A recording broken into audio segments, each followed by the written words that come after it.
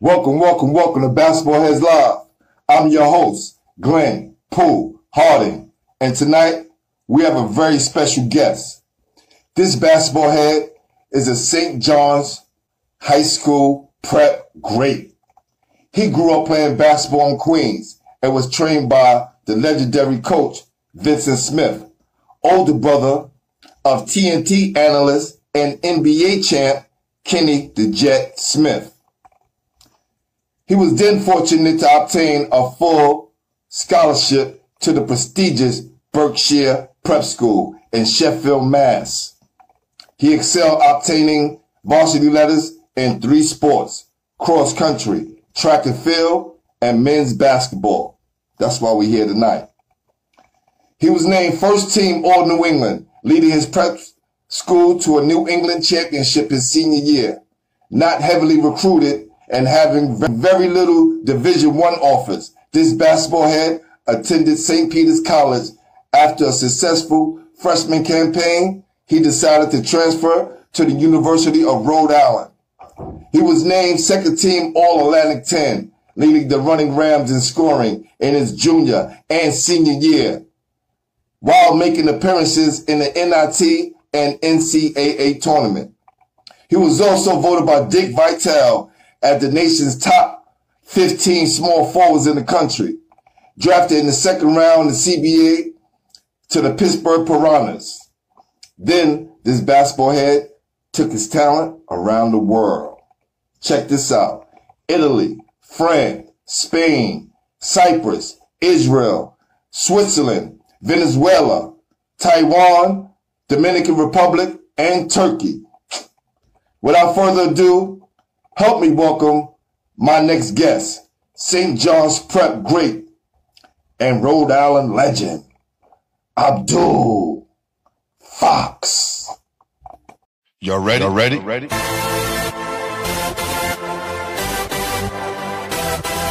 Yeah.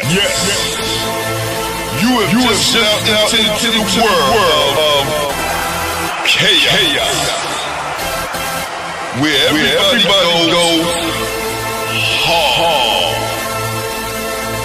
Come on, go hard, go hard, go hard, go hard, go hard, go hard, go hard, or go home. Never back down. You gotta hold your own. Go hard, go hard, go hard, go hard, go hard, go hard, go hard. East Coast, go hard. West Coast, go hard. Midwest, go hard. Dirty, dirty. Hurry up, everybody, get online, buy your tickets, cause the game about to start.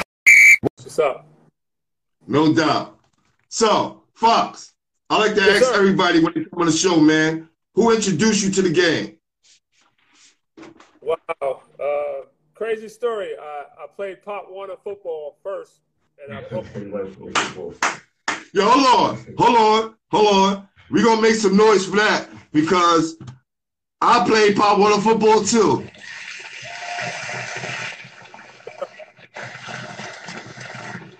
Fact. I love to hear my basketball heads come on here and say, you know what?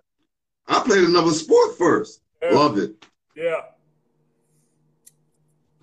And after I broke my wrist, my parents said I couldn't play football anymore. The Italian kid in my junior high school class was playing on the church team. His name was Jay Garcia. And he says, can you come try out for my church team? And that's when I found out I could shoot a little bit, but that's how it all started. Nice. Yo, salute to Jay Garcia. Yeah, right? That's right. Salute to Jay Garcia, for sure. Can't forget that. So, I know you grew up under the tutelage of Vincent Smith, man. What did it mean to you to have him as a trainer and a mentor? It meant the world. It kind of walked around with a certain confidence because I felt I was getting tutelage from one of the best games. You know, I grew up working out with both Kennys, you know, just a sponge on how they approach me, their work ethic. And then Vincent just passed me on to Kevin Jackson, Pierre Judge Turner, and all salute to Carol O'Connell, the Outlaws. That's the foundation. That group of people was what made me 100%. Nice. So you didn't play for Aim High? But Outlaws became Aim High. So Carol introduced me to Vincent. So I started with Carol O'Connell, the Outlaws, And then she introduced me to Vincent, introduced me to Kevin Jackson, Pierre, and I stayed within that circle, until I got out of college. So no Gauchos, no Riverside, no Running Rebels. I wasn't that good. I really wasn't that good back then. And listen, do I have on a shirt? I don't want to lift it up and I don't have it. Oh! Okay? I always rep my guy. Yeah. Okay? Yep. That's right. Robert, Rebel Boy. That's right. Yes, a Queens legend. Wow. Facts. Sure. And I wore it on the show as well. I just had to tuck it under tonight. That's what we do. Wow. I know we also having some Queens royalty in the house, so I want to have something Queens on. You know what I'm saying? Yeah, got to. But Queens get the money all day. Yeah. Like Carol Connor, So, I don't even know her story, but Little White. No, tell me a little bit about it. So when I played with the church team, we came and we. All right, hold on, yo, Fox. Don't move around too much, because what happens, the camera try to follow you, and then that's when it starts to buffer.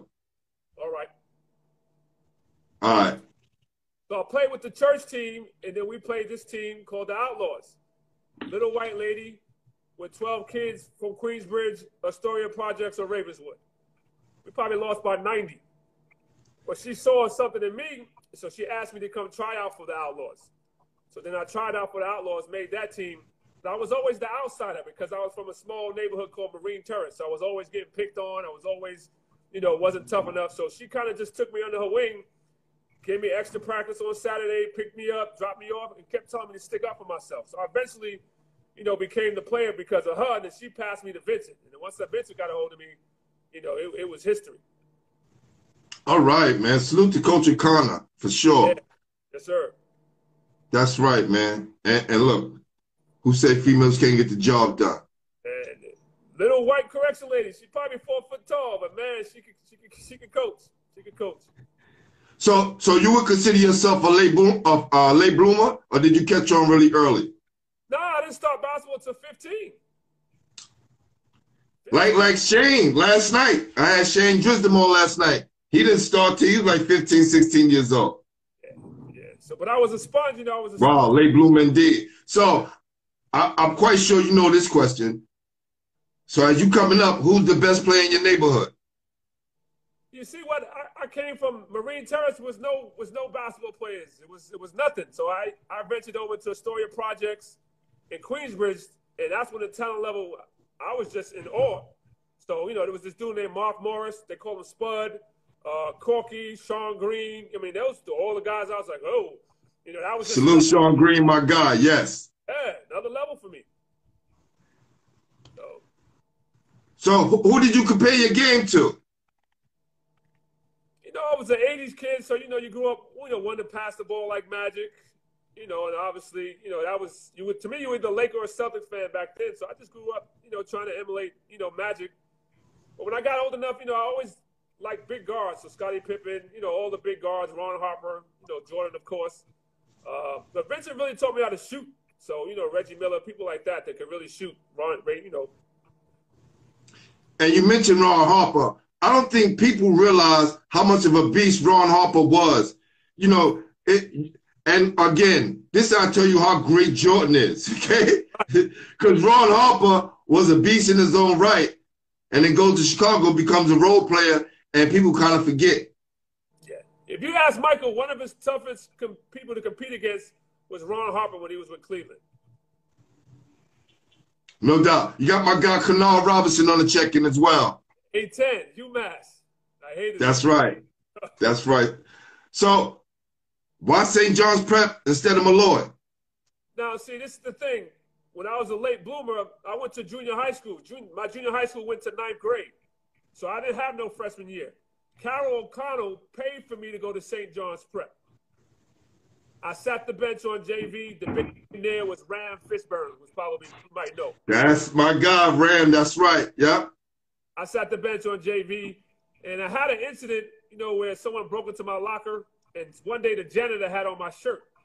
So I had a verbal conflict with the janitor, probably used some profanity at a young age, and they called me into Dean of Students' office and suspended me with no questions asked. So hold on, fam. Yeah, no questions My asked. locker gets broken into, not a kid, but the custodian, grown-ass man, have on my shirt, and I'm not supposed to say anything? They should at least give you the pass to be mad as a kid, right? To be frustrated, like, yo, what you doing? Yep. Can't beat them, so what you gonna do? That's curse words. That's the next best thing. Right? Right. That's crazy, man. So that kind of shows how I ended up at LIC. I was supposed to go away to prep school. I didn't get in. When I went to double back to St. John's Prep, they said, we don't have a spot for you. So you didn't finish at St. John's Prep? I ended up at LIC, Long Island City High School, right down the street from Queensbridge. And that's when you started to make your bones? Yes. Yeah, that's when I finally got a chance to play.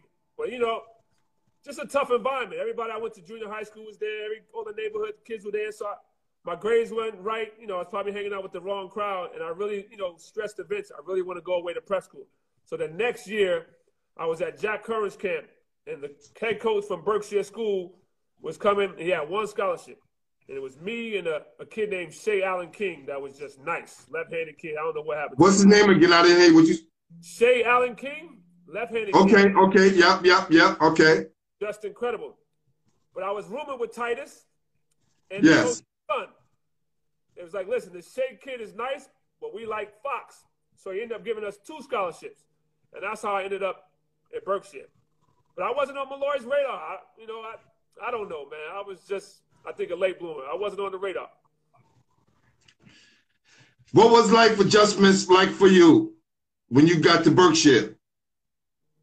I'm from Queens. I ain't never heard the sounds or the noises of nature. So you think you rough and tough, growing up in New York on the corner, but the sounds of nature, I was scared to walk from dorm room to dorm room after hours. Yo, brother, I think a lot of guys go through the same thing coming from New York City. I went through it going to Maine because I went to MCI. Okay. Right?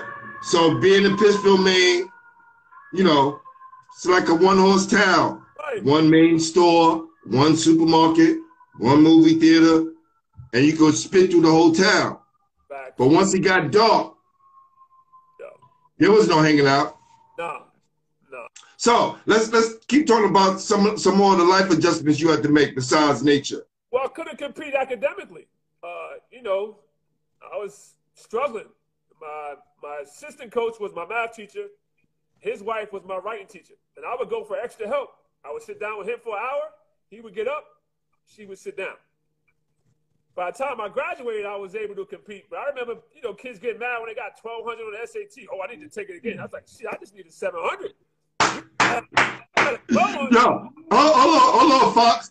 Tell the people the kind of kids you went to school with. Because if you never heard of Berkshire, you just think, I went to a regular prep school, and it's not a regular prep school. So prep school was not a regular prep school. So listen. So hold on, Fox. Yeah. It costs $54,000 to go to MCI. How much does it cost to go to Berkshire? It's a college tuition. It's a college tuition. There was kids' parents landing on the football field with a helicopter because they don't like to drive. Vidal Sassoon's son was in school. I mean, Diana Ross's daughter, it was just, I'm from Queens. I'm trying to get the shirt and tie together. They got Polo. They got Louis Vuitton, Tommy Hilfiger. I'm like, listen, Ma, can you rent a car when you come visit? Because, I'm looking at the cars on campus. We had the Dodge Omni, man. Like, and the kids is driving these things. Yeah, crazy. That's real. That's good. So, what life lessons did it teach you while you were there? Well, one, I was never had a concern once I got to college whether my grades would be up to par. I had study habits and study skills that was, mandatory study hall from 7 to 9. I had class on Saturdays. I had to wear a certain tie. When I got to college, I kept the same routine. Wore a certain tie, sat in front of class, and I, gave myself mandatory study hall.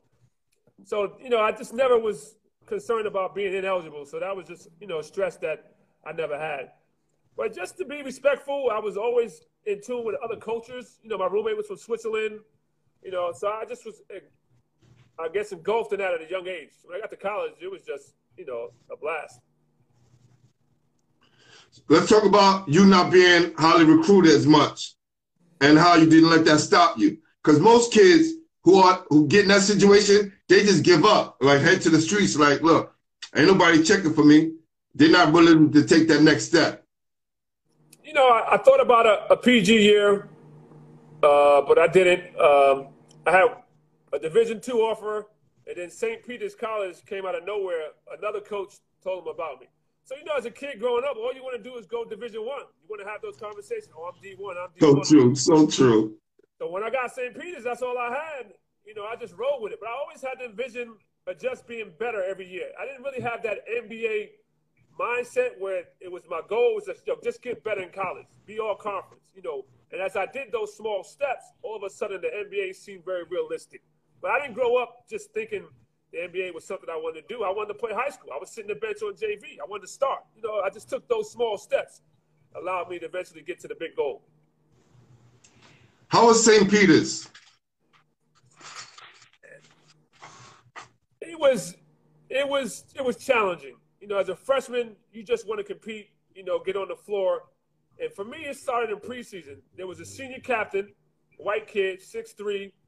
He was winning all the preseason races. I ran cross country and track in high school. So from day one, I'm smoking the senior captain in preseason conditioning. Woo! So now I got a target on my back that I don't even know. I'm just trying to, you know, set myself as a freshman that I want to compete. I want to play.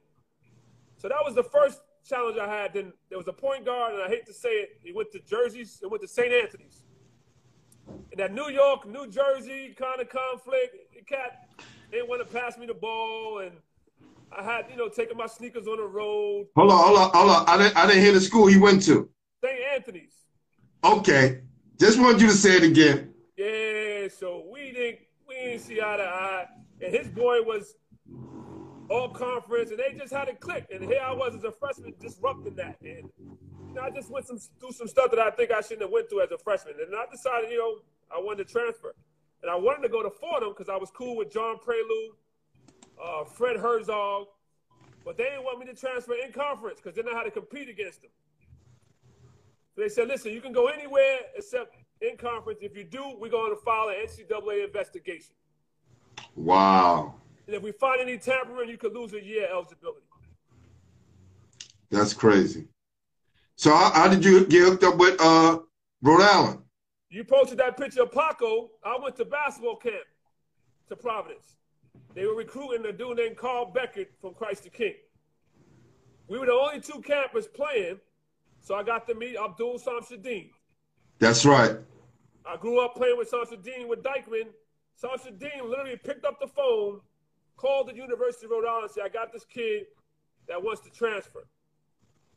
Al Skinner didn't recruit me. Nobody at Rhode Island recruit me. Samshadeen picked up the phone. They said, if he's serious, bring us your transcript, and they arranged for a visit. I went on a visit. I knew Carlos Easterlin from Christ the King. That's right. Los, my guy. Yeah. New York. And when I looked at, you know, who was coming in, there was only one sophomore coming in. Eric Leslie was graduating. Yo, Eric Leslie, the most mysterious man right now in New York City basketball. He is just like the ghost, okay? What is he up to? And we're going to let you get back to the Rhode Island story, but what's going on with E. Leslie? Man, I didn't see him since he graduated, but I sat out till he was a senior year. And, you know, just kind of watched him and watched what he went through. But when he graduated, that was it. You know, some people have a different experience with Al Skinner when they're seniors, and I kind of went through the same thing, so I could kind of relate. Wow. Because as a junior, you averaged 15 points. I was 9th on the team in minutes. 9th. 9th on the team in minutes, bro. I wasn't 8 getting 20. I was 9th on the team in minutes. 17 points getting 15. 17 minutes getting 15 points. What's up with Al Skinner, man? I don't know, man. Like, I think I wasn't his recruit. The two guard that played in front of me went to Oak Hill, where I felt, you know, you just compete for the starting job. But I didn't let That's crazy. I didn't let that stop me. To me, it was just an obstacle. I maximized my time when I was on the floor, and I ain't pointing no fingers because that's not what I did. Man, you did maximize your time, night in minutes, and you averaging 15, and then go on your senior year and average 17. Like, this is... Second team and junior. First team, Eddie Jones, Aaron McKee, Marcus Camby, and Ian Kadari. They all started on their college teams. I'm not even starting. Hold on, fam. Yep. Who the hell is the starting five if you not starting? Like I said, I played my role and I maximized my time. Look, I hear a lot of these stories, man. And people can hear that you're not bickering, you're not salty, you just stating the facts. Yep. I'm the one, like, what the hell, y'all? Because I'm looking at the numbers, I'm like, it don't match up. How you putting up these numbers, you unite in minutes, and then next year you go up 2 more points, and you're not even starting. Listen, college coaches, please, or you guys who are going to become college coaches, get out of that mind state that he's my player, that's my player. Once we all are on the same team, we got to rock out together. And it's once you bring that kid to that team, he got to compete. Nothing is given. It's crazy, man. Now, to kind of ad-lib, Jason Gillian was a freshman, and that was my sophomore year when I came off sitting out, and that's who I came off the bench with. That was the backup, me and Jason. And then we had a couple of Jones, and that's when the brotherhood started coming off the bench because I was rocking with Jason was telling me this. He was like, yo, G, this is why Jace bounced to Stetson after that. Wow, it's all coming together now. I had Jace up here a while ago. He talked about the same things. And again, just like a real basketball head and a true man, right. he wasn't salty.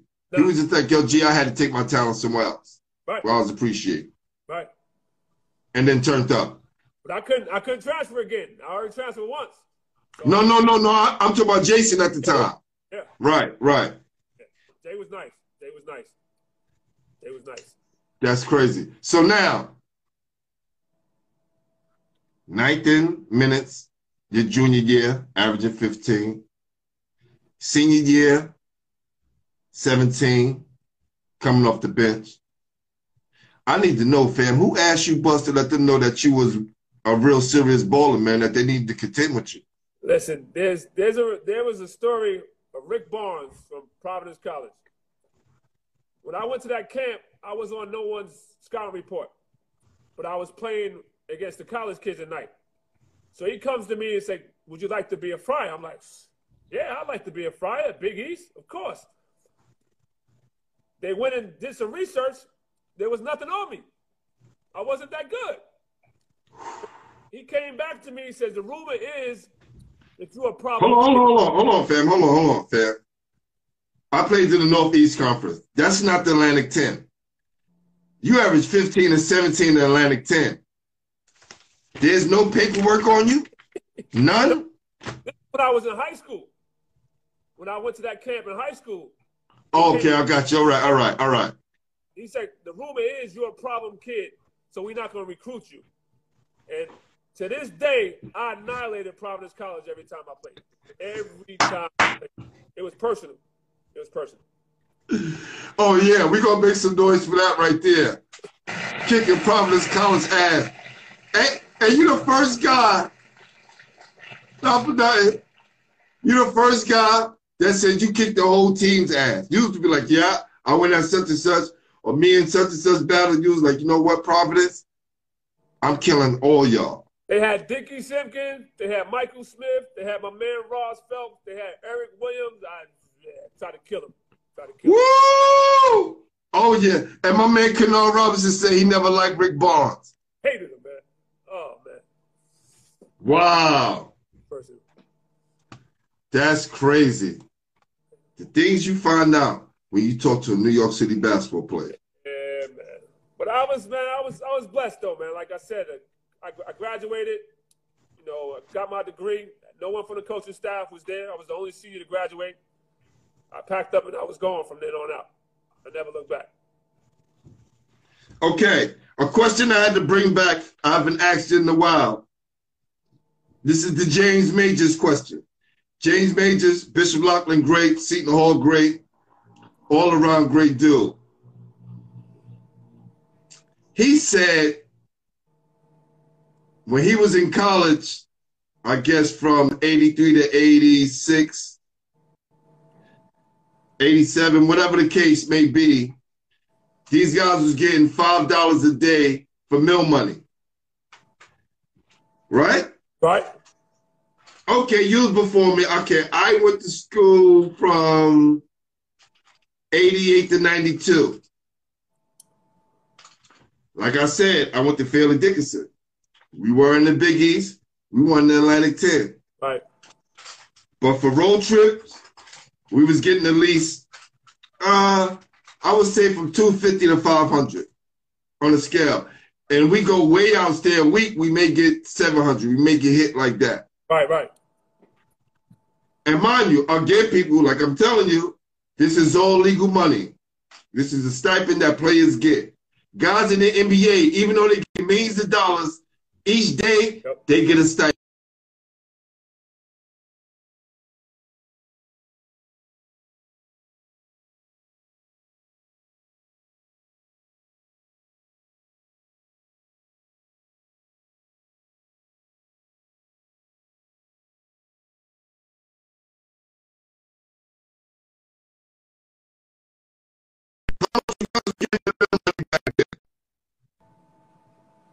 Got me? Yeah, you was buffering, Fox, so we didn't hear anything you said. Okay, I missed it then. No, I want you to answer the question. How much was meal money back then? Let's start at St. Peter's, and then we're going to move to Rhode Island. Now, St. Peter's was great for me. It was a commuter school. There was no campus. So we had no dining hall. So we got like 1,200, 1,500 every 2 weeks because there was no cafeteria. That's when I got my first credit card. You know, we had Nikes. I was living then, you know, giving my pop some money. Yo, I'm cashing out. I was living. Real talk. Yeah. Now, about Rhode Island, we went to the NIT with an interim AD. So he didn't know that we wasn't supposed to get that money. So every game, you think we're in the huddle saying, you know, go Rams, we're in the huddle saying Fleet Bank. We got more money. Well, yeah.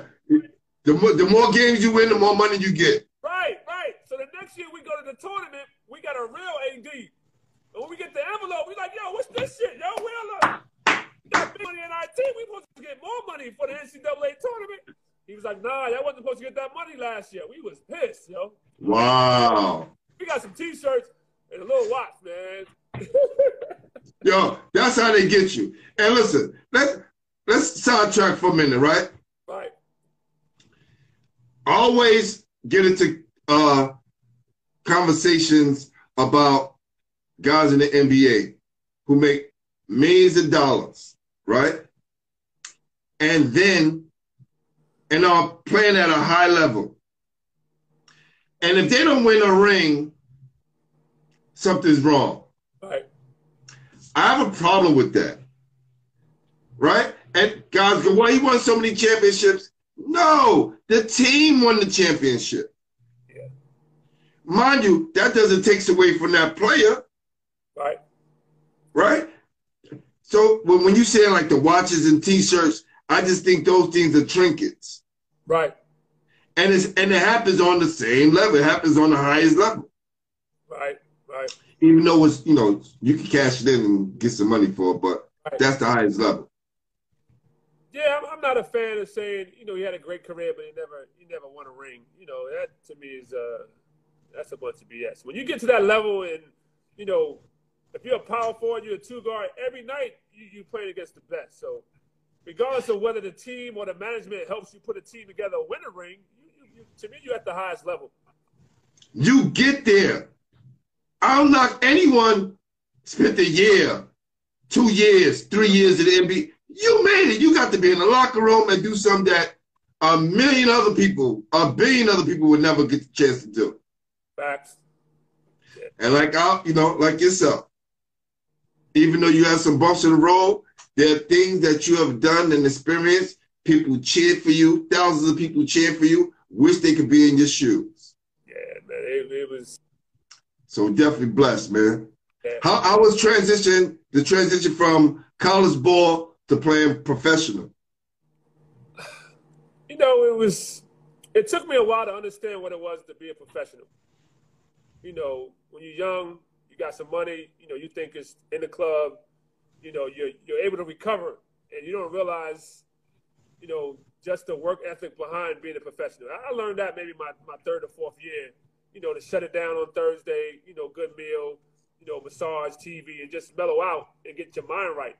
The mental approach I didn't get to later. You think you put your headphones on, you listen to Jay-Z, that's really getting you ready for a game. It was a lot to it once I became a professional. And in my position, a two guard, even if you're in Europe, you got to score, 20 plus, otherwise they replacing you.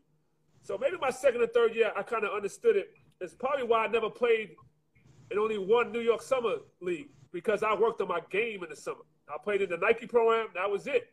I didn't chase nothing else because I needed to improve in the summer. And that's when I took the summers just to work on my skill set.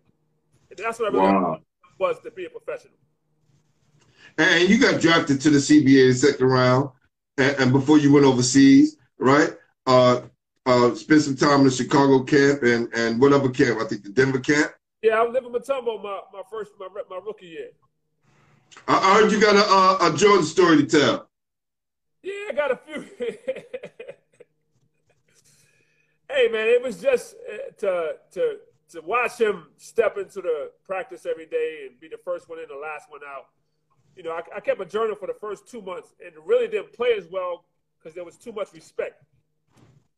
So once I put the journal away and kind of made myself realize I belonged there, my level of play improved and I gained his respect. And ever since then, he kind of took me on his wing.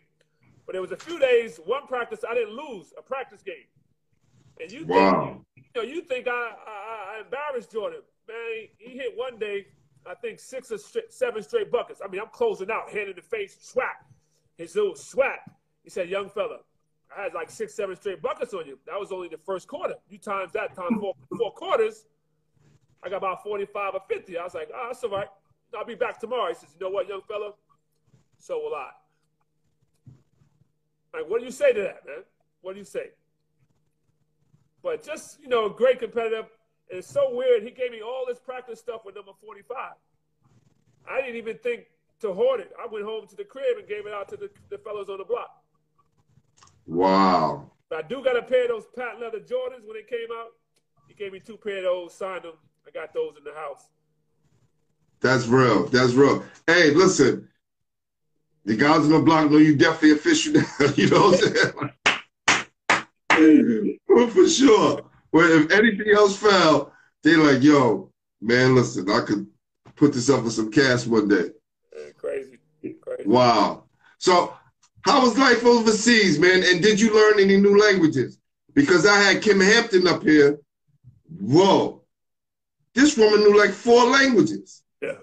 Wow. Yeah, she spent some time over there. I embraced Italian. I was pretty fluent back then, and it was close enough to Spanish. So, tu habla español, tu parla italiano. And you notice you got to change the hand movement. So, I really embraced it. I had a point guard who wanted to learn English, and I wanted to learn Italian. So, we became, the best of friends. Hebrew, I knew a little. I could get in the cab, Mayunim, Kobaseta, Shalom. I knew some of the basics. Taiwanese was the most challenging because it's based on symbols and signs. So I really couldn't learn it. So it was really challenging. I didn't know what people were saying about me. The only thing I learned is I knew how to write my name in Taiwanese. But I embraced the culture. I ate the food. I wanted to be with the locals. I wanted to learn the language. And, I did it all. I tried to embrace it all. I wasn't like, where's the McDonald's? I'm like, listen, I'm in Italy. I'm in France. I'm eating what they eat, Right. Yeah, that's dope, man. What would you say would have been your best professional year, and in what country? I would say Italy, we won a championship, a team that wasn't expected to win the championship. And we flat out won it in regular season. We didn't even have to go to the playoffs. So I took it from A2 to A1. Hold on. Explain how that works. If you finish first in the league, you can. If you're A2 trying to go to A1, if you finish first in the league, you automatically go to A1. You don't even have to go to the playoffs. So we went flat out. And the team, this is a small town that's never even heard of playing the A1. So to have that happen, I think the other American was Albert Burdett, who played in Texas, Beast. And we just did it, just a team chemistry. Now, this is where I really understood team chemistry. They took us up in the mountains first to do high-altitude training, 3 a day. What did I do for you guys? I remember saying, because, your Italian breakfast is just some eggs in the breakfast. So I was like, listen, if I skip breakfast, I can get another extra hour, 20 minutes sleep. It's like, nope, you got to be at breakfast, dress with your team, have conversation. I was like, what, man? So I learned just to get the camaraderie. And then every 2 weeks, we moved down closer to sea level. But the bond we had from that training up in the mountains, that's what kept us together. It's probably from my high school team, was probably the closest I got to some guys. But I'm still friends with Italian guys from that bond we had, going up in the mountains and coming down. And I had a great coach. The coach played with Kobe's dad at Milan. He was from New Jersey, Italian-American. And he was just on point. And just had a great experience. He understood the game. He understood if I forward the pass, up the wing. It's just so many equations that you take advantage, you don't respect as a two-guard. He said, man, you play both ends? He's like, yo, I rocks with you. And I had a great experience there.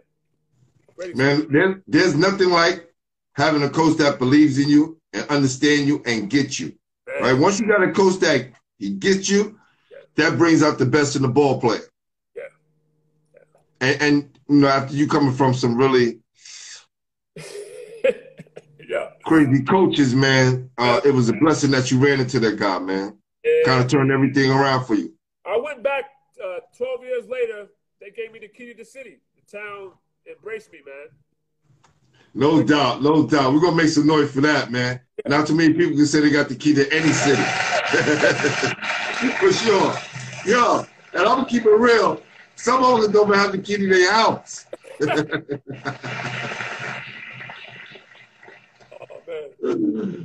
That's real, man. Salute. That's dope. So, after it was all said and done, right? You look back. Are you satisfied how things turned out?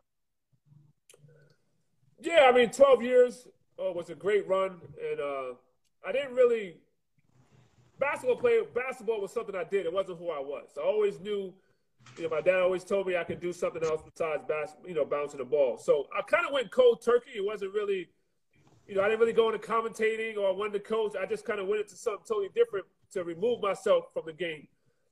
But I missed the camaraderie. I missed that brotherhood, of 12 people just trying to win a game or, just trying to go to the NCAA tournament when I was in college, that bond we had. I try to bring that to the workforce, which is hard, with just dealing with so many personalities and where people. Yeah.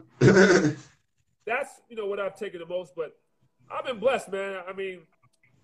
Like I said, I wasn't that good, but I had some people believed in me and, had a work ethic to match it. But I wish I'd have met someone who took it the next step. I was already doing extra. I had someone to tell me, hey, get up at 5, you need to run 10 miles. I would have did it, but I didn't have that person to kind of push me to that next level.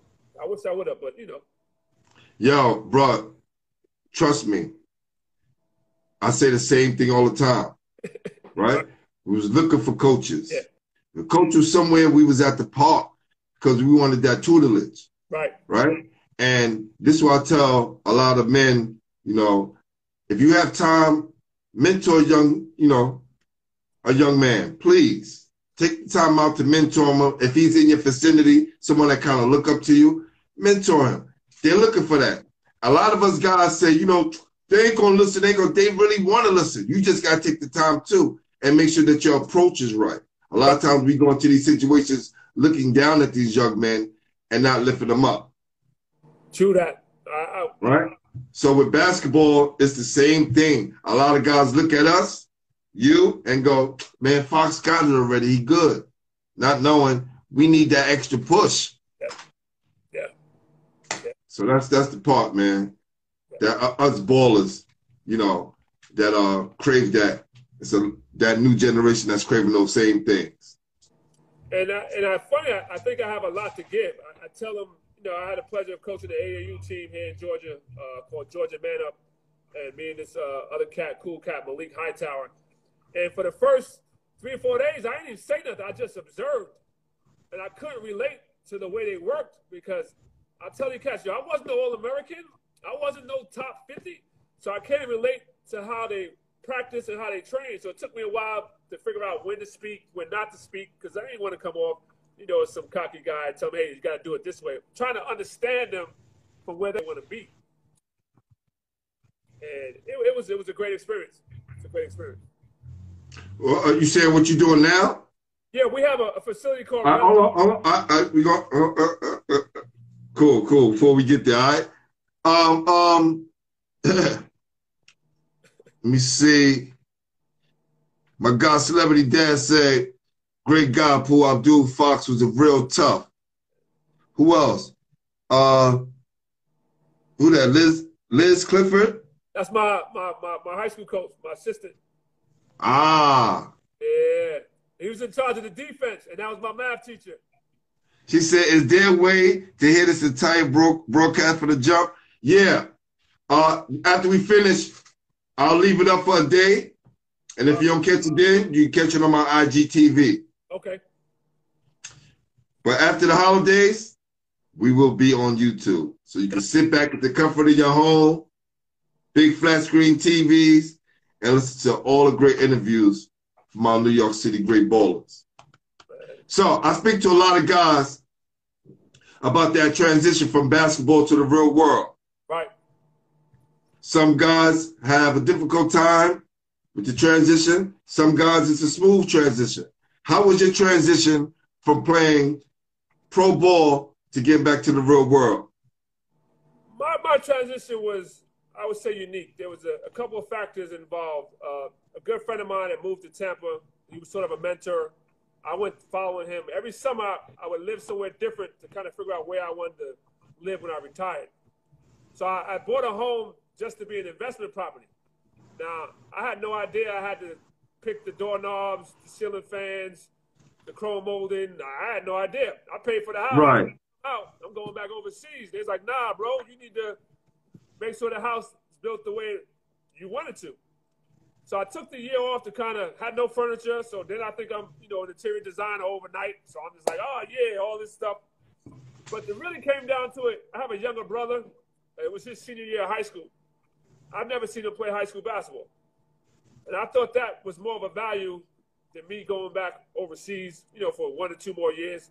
So I just took the year off to be around him more, help him get his college career off. Ended up going to Manhattan College, didn't finish there. But just to be a part of that journey, I felt was more than, squeezing out a few more years. So I kind of went cold turkey, but I had some business ventures and some other things come that took my focus from basketball. So I stopped 32, and I probably could have played a couple more years, but I never looked back.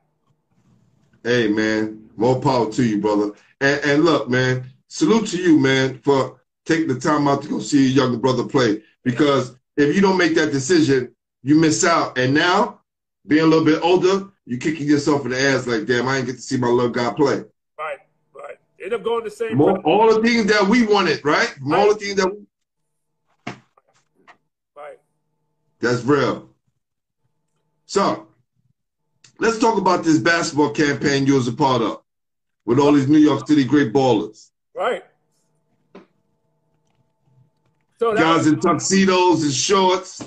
Man, it was a blast filming that. I mean, I still got... Well, who campaign was it? Was that a Nike campaign? It was Nike campaign. So they took, at that time, I guess I was pretty hot, playing in the Nike Summer League. I won 3 championships with Nike. One with PDG Rap, when Ron Artest was in high school.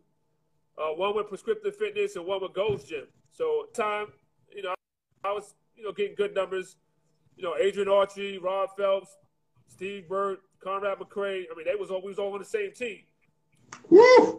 based on that, you know, I got picked. John Strickland was on that, and it was one dude that we didn't know, and I kid you not, John Strickland was like, "Yo, bro, I need to see your credentials. Like, I know who Booger is, I know Fox, I know Dorian. Who are you?" Man, we cracked up. It was hard just to keep a straight face on that video shoot. Who was it? He's in that picture. He's next to Strickland. Strickland's cut out, but I don't know who that dude is. I don't know who that dude is. But Is he on the right, left, or right side? Hold on. I can pull it up on my phone. There's a part of the picture that's cut out. That's John. Right next to John Strickland's that next dude that we didn't. Hold on. So if I'm looking at the picture, it's on my left-hand side. Yep. Yep. Hold on. See if I can find it. Who? That's crazy. So hold on, I'm gonna show it to you. So whoever this dude is, can I see you see it? You gotta bring it up to your screen. Can't see it black. It's okay. I can see it a little bit. You gotta open it up some. All right. Oh, I got it now. So there's Conrad, there's Rasul, then there's a dude next to Rasul. Who that is? And John I Strickland, posted this picture. You guys want to see it, so. John Strickland's right here. He was like, "Yo, who are you?" During the whole time we tried to a photo shoot. He was like, "Bro, I need to see your credentials." It was fun. It was fun. Yo, he maybe was a model. Who knows? And listen, I to this day I don't know who that was. Hopefully we can find out. But wow, the mysterious guy at the Nike campaign shoot. But what's crazy, it came out. It was in all of New York. I went to Italy the next day, so I never got. So you never got a chance to see it. I didn't get to walk around New York like, yeah, you see me. I was gone. Titus said he came home. He looked up. He looked, oh shit, this is hot. He was like, oh shit, Fox. Man. Wow. All right, Fox, let's time to have some fun, man. Yeah, man. All right. Top 5 Queens bowlers. Top 5. I mean, in my era, Kenny Anderson, he's on the show right now. And you had to. Everything was Tibbs, like, I don't know if he got the respect, but I always had a tough match. There was a dude named Todd Boogie. Hold on. Todd Davis is from Brooklyn, fam. Okay, he's from Brooklyn. So, yes. We talking about strictly Queens. You need to let me know you are from Queens, fam. Let's go. I mean, you got to go with both Kennys. Kenny Anderson is what? Kenny Smith. Kenny Smith. Yes. I'm not a fan of Mark, man. I had a run-in with Mark Jackson. I'm not a fan of Mark. Mark Jackson is not. Is Mark Jackson or Mark Jackson from Queens? But he played in Brooklyn. Got you. We want to take everybody, fam. Chill out. All right, that's 2. That's 3. That's 2, actually. Kenny Smith, Kenny Anderson. Not letting you off the hook, fam. Let's go. 3 more Queens bowlers. Khalid Reeves. Jason Williams. Is he from Queens? That's right. No, Jason Williams, I think is from Lower East Side. You are failing the Queens test. Yo, Kenny. Yo, Kid. Yo, Chips. Your man is, we talking about Queens get the money. Kenny right there, fam. Let's do it. I'm gonna give you. Gotta go with Ron. Okay, definitely. Ron Artest, yeah. Hold on. I mean, you gotta go with the young cats. That's right. That's what I'm saying. Rhode Island alum, you know. Facts. All right, cool. We're going to do you another one. Oh, man. Top 5 Catholic high schools. Malloy. Is Talentine Catholic? Talentine is Catholic. And I did say Queens. I said New York City. That's right, so you good. All right. When I came up, my Clancy was tough. McClancy. Oh, I interviewed like 5 or 6 of their players already. Yeah, they was the truth. And Bishop Lachlan. Facts. Okay. All right. Now, you ready for this? Oh man. Yo, Chips. You know it. Everybody said, what's up? Yo, Chips, here we go. We're going to see if you really from Queens. Name the top 5 Queens basketball courts. Citywide.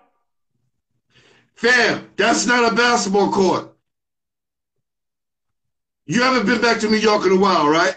No, I haven't. Okay. So I'll give you a break. All right? What about Montebello? No. You don't know about Montebello? No. Yeah, you were definitely out there, wasn't out there playing. Lincoln Park. He stayed in the house.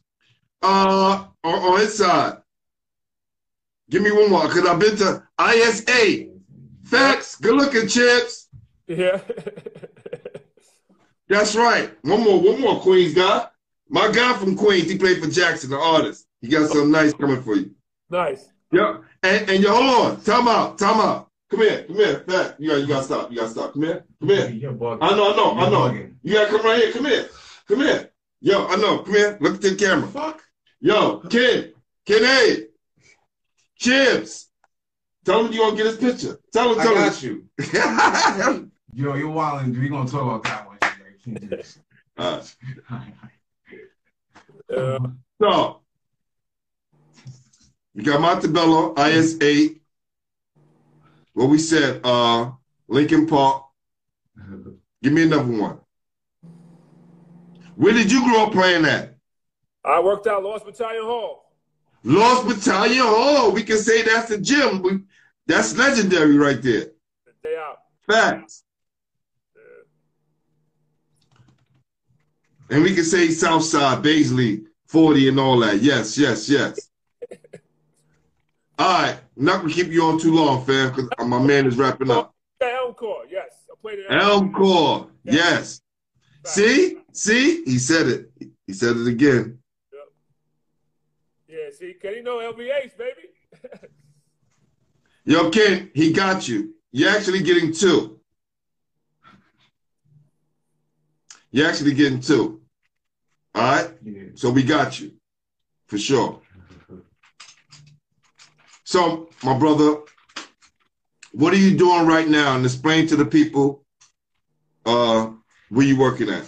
Well, I'm fortunate with a partnership we own, Orange Theory Fitness, which is a group fitness for adults. And then we have what we call Redline Athletics, which is more of your youth athletic training center.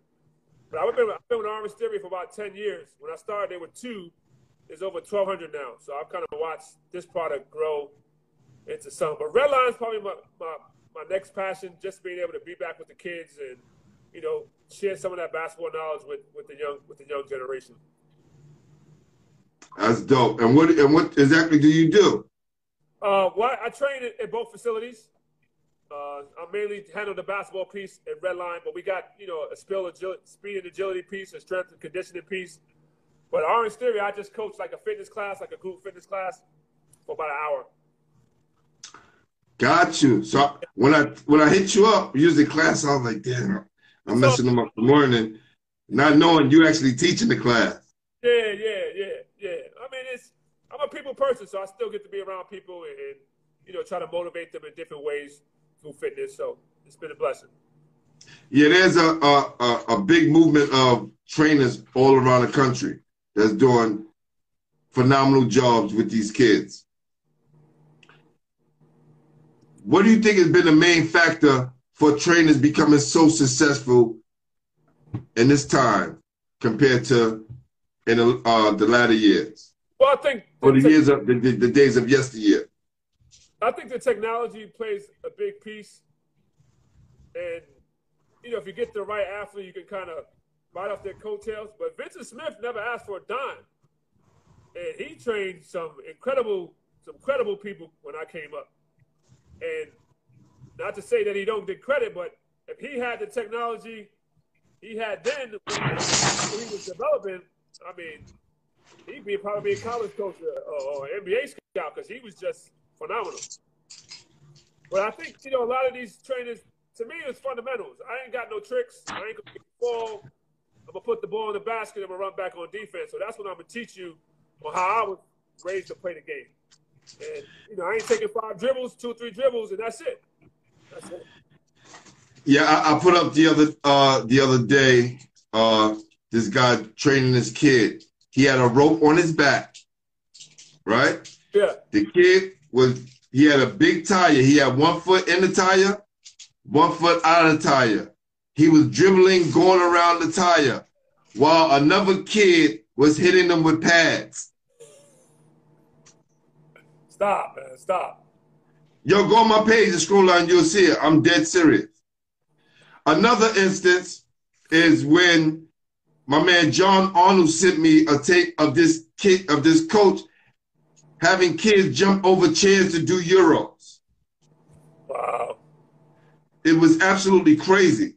Wow. Now, this not to knock all the other trainers, but these are the kind of examples that I'm seeing besides the guys who I'm paying attention to, like right. the real dudes who are doing it. You know what I'm saying? Right. So I want to salute to all those guys, LeBron Matt, my guy BG, and my guy James Hunt, all the guys who I interview who are serious trainers and about their business. Yeah. What is your thoughts on reclassing back? Reclassing back. Yes, meaning a kid will get left back on purpose to give himself a better chance to be successful in basketball. You know, basketball is a tool, and to me, it's got to be used the right way. You know, to say you get left back or you don't get left back, to me, is not the deciding factor. I think there's so much involved. We had a teammate at Berkshire. To this day, I really don't know how old he was. But he ended up staying back, going to another prep school, then going to college. I don't know if that was the best route. I can't say, but I'm not a fan. I'm not a fan. You know, I thought about it for just an instant, but if I had to go Division II, I had to go Division II to make my own way. I never thought about going back. Wow. Okay. Lazanne Clifford said, ask 25 about learning to box out while being taught by a pair of Chuck T's. Yo, my assistant coach was a bruiser, man. We put on these Chuck Taylors, and he literally just hack a shack. He wasn't even trying to go for the ball. So whenever we had like 9 and we had 1 short and he had to shoot up, oh, man. Bro. Yo, do not knock Chuck Taylors. I made Lincoln as a freshman in 1983 with a pair of ripped off jeans, a white t-shirt, and a pair of Chuck Taylors. Super facts. Man, he was I'm gonna make some noise for my damn self. For sure. That's right. Chuck Taylors, cut-off jean shorts, and a white tee. I didn't even have a jersey. I didn't even play in tournaments back then. I played football. So that was my, yeah. Wow. I was like the most valuable player. I was a quarterback. Okay. Went to Lincoln, following my running back. He gets into a fight and get jumped. Wow. He wound up transferring to John Jay. I wound up going to Lincoln, playing JV football, trying for the basketball team because I don't want to ride the train by myself. I make it, all my friends get cut. I quit football. Wow. Facts. Yeah, crazy, right? You don't know what setbacks takes you 2 steps forward based on how you respond to it. You know? Very true, man. Very true. So I'm waiting for my guy to finish up. He got a little attitude because I tapped him on his back. You already. Yeah, but you can't be that emotional, fan. That's why your pencil's fat. Right? Yeah. You got to woo-saw, fam. We here to have fun. Yeah, man. Right. Another question. I'm going to try to get on. Anthony Montag said, Hey, Abdul, we appreciate all the apparel you gave us while you came back to Astoria. What? And you still giving out Queen? You gave out the Jordan jersey? Still showing up to the people in Queens. When I would come from Europe, we had stuff that you never saw. So they would literally come to the house, and as soon as I unpacked my bag, they was like, yo, can I get that? Can I get that? Can I get that? So all the European gear was gone within a day or two. But, you know, Wow. that's what I grew up with, man. We, you know, just grew up wanting to play in college, so gotta have love. Skip is in the room too. Yo, Skip, did you receive your trophy and your picture? I need to know this, Skip. We mailed them out. Had my people mail them out. You should have received them already. Let me know. Give me a thumbs up if you received them. If not, I gotta get and talk to some people. For sure. Because we mailed it out a long time ago. You good? No. All right. Yeah, you made I'm up with diesel. Yeah, he made you to the Incredible Hulk. Yeah, he made you to the Incredible Hulk, man.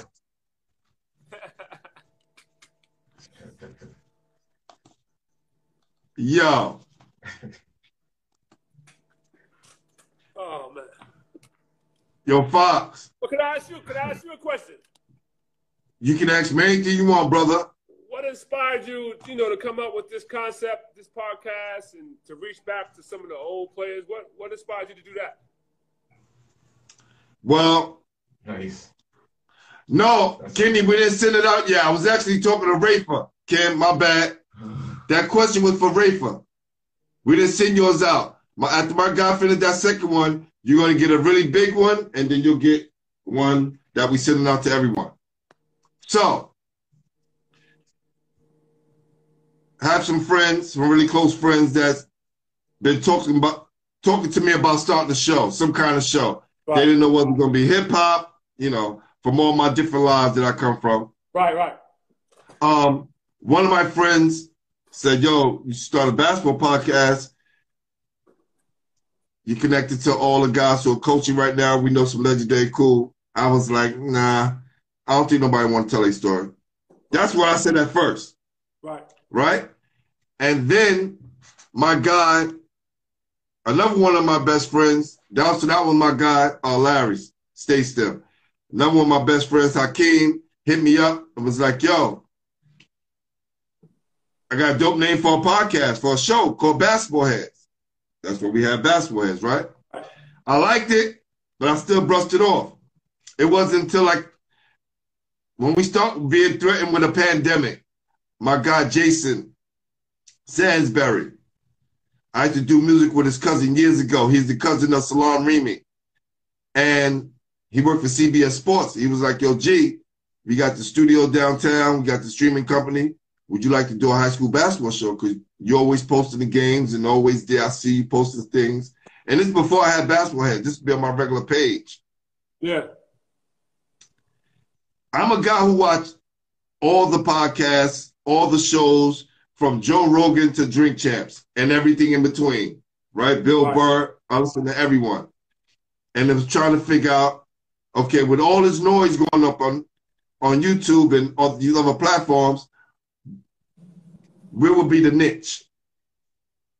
So I saw guys like All Things Hoop, Kyle over there, my guy A-Game, my guy P. Cannell, K. Pennell. They was doing similar, right? Inviting basketball guys up and speaking to them.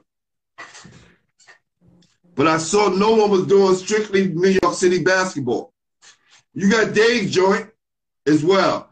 But they kind of all over the country with it. You know what I'm saying? Yeah. Myself, I played at Lincoln, right? Yep. We got a rich tradition of basketball. We were the first team to win the championship in 1986, besides the guys that won in the 40s. But we don't count that because we weren't playing, right? If you get what I'm saying. Yep. So, and here we are today. You know, you are my 98th show. All right. I'm in the first 100. I'll take it. Yes, for sure. for sure. And that's where we're going with it. And we want to keep going, try to preserve the history of basketball culture in New York City and give guys like yourself and others the platform to be heard and not get embarrassed, not spread no rumors. I don't care about the negative stuff unless you want to bring it up. I was talking to Lloyd Dane yesterday. We were talking. Lloyd texts me every day, and we just conversate, right? Right. I say, yo, fam, there's no pressure. Whenever you're ready to come on, I know you'll be on. Right. And I just want to let them know, I only want to talk basketball, and I constantly tell that to them. Right. Right?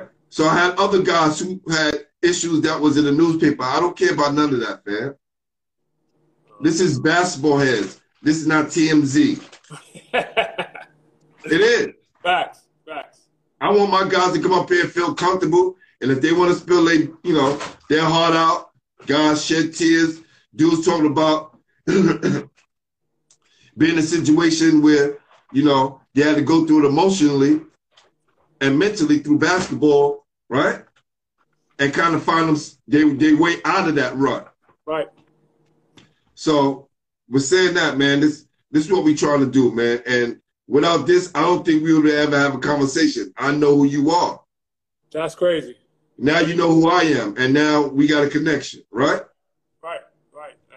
And that's what the brotherhood is all about. And I think, a lot of kids get forgotten because they don't make the NBA. And their journey or their story to me is just as valuable. The work ethic, I think that to me is phenomenal. That I don't know if you get a lot of credit. Is Talik Brown from St. John's Prep and to win a national championship with UConn. Because he didn't go to a league, you don't talk to him about being one of the premier point guards that come out of New York back then. Now he's assistant coach at UConn with Kamari Jones, another Queens kid. So are those your nominees? Yeah. To get on this show, you got to nominate someone. And I always tell people, you make the connection. Let everybody know that's official. Because the connection comes from you. I'm not hunting anyone down, right? The connection comes from you. They know this is official, right? The platform, I need to tell my story. And salute to Talik Brown and everything he accomplished. Right. Well, I say the connection because he trained with me when he was younger coming up.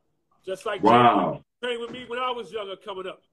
So to watch him go on the national stage at UConn, hit that shot at the Garden, like, I'm a number one fan.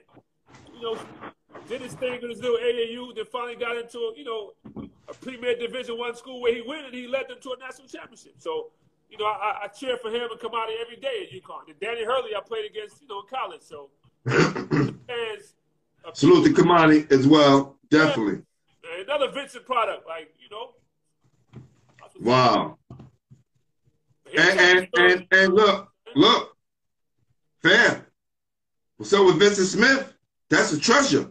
That's a New York City legend that people don't really talk about. He's done so much for the city, especially for the Queens side. Hands down. It's guys like Vincent Smith, guys like who passed away, Gil Reynolds. Yep. Gil Reynolds didn't charge anybody anything. Nope. He just said, come to the park. Yep. So we want to salute guys like that, man. Listen, the platform is always open. I would love to hear his story and give him a chance to be, so we get a story out there so people can see and hear the legend himself. Yes. And then once we grow some more, we'll get Mark and Kenny on. That's the plan. I want to try to wrap all of the guys up. For my guy, Derek Chivas, I wish my guy Pearl was living because he would definitely be on the show. It's funny you say Derek Chivas. He used to wear Band-Aids. I know. That was my teammate at the Empire State Games. Yes.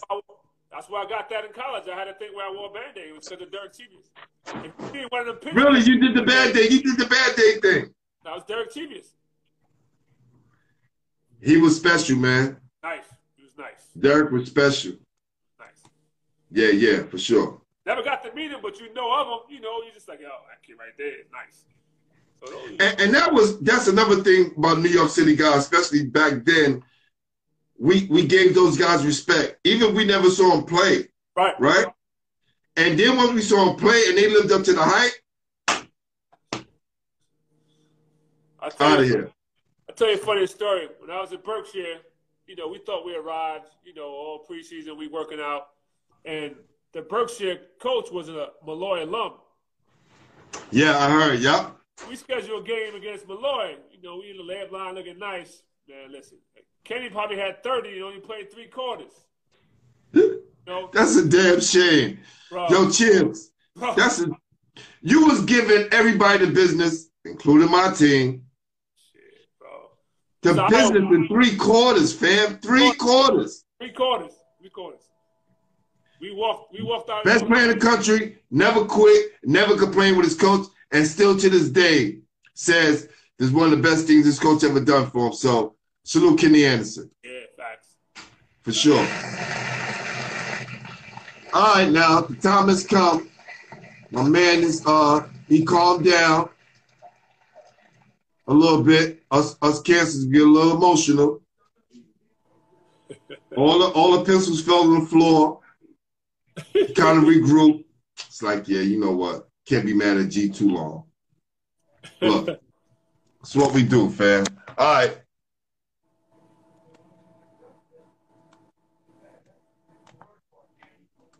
Y'all ready? Yo, fam. My man. Okay.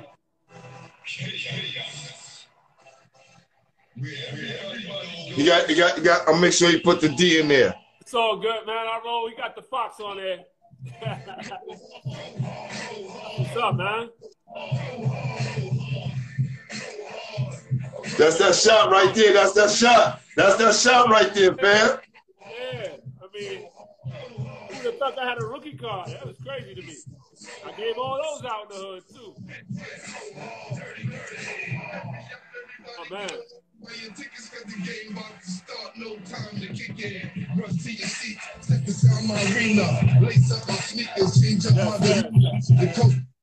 Yeah, for sure. That's what's up, man. No doubt, man. Listen, man, I appreciate you coming on, man.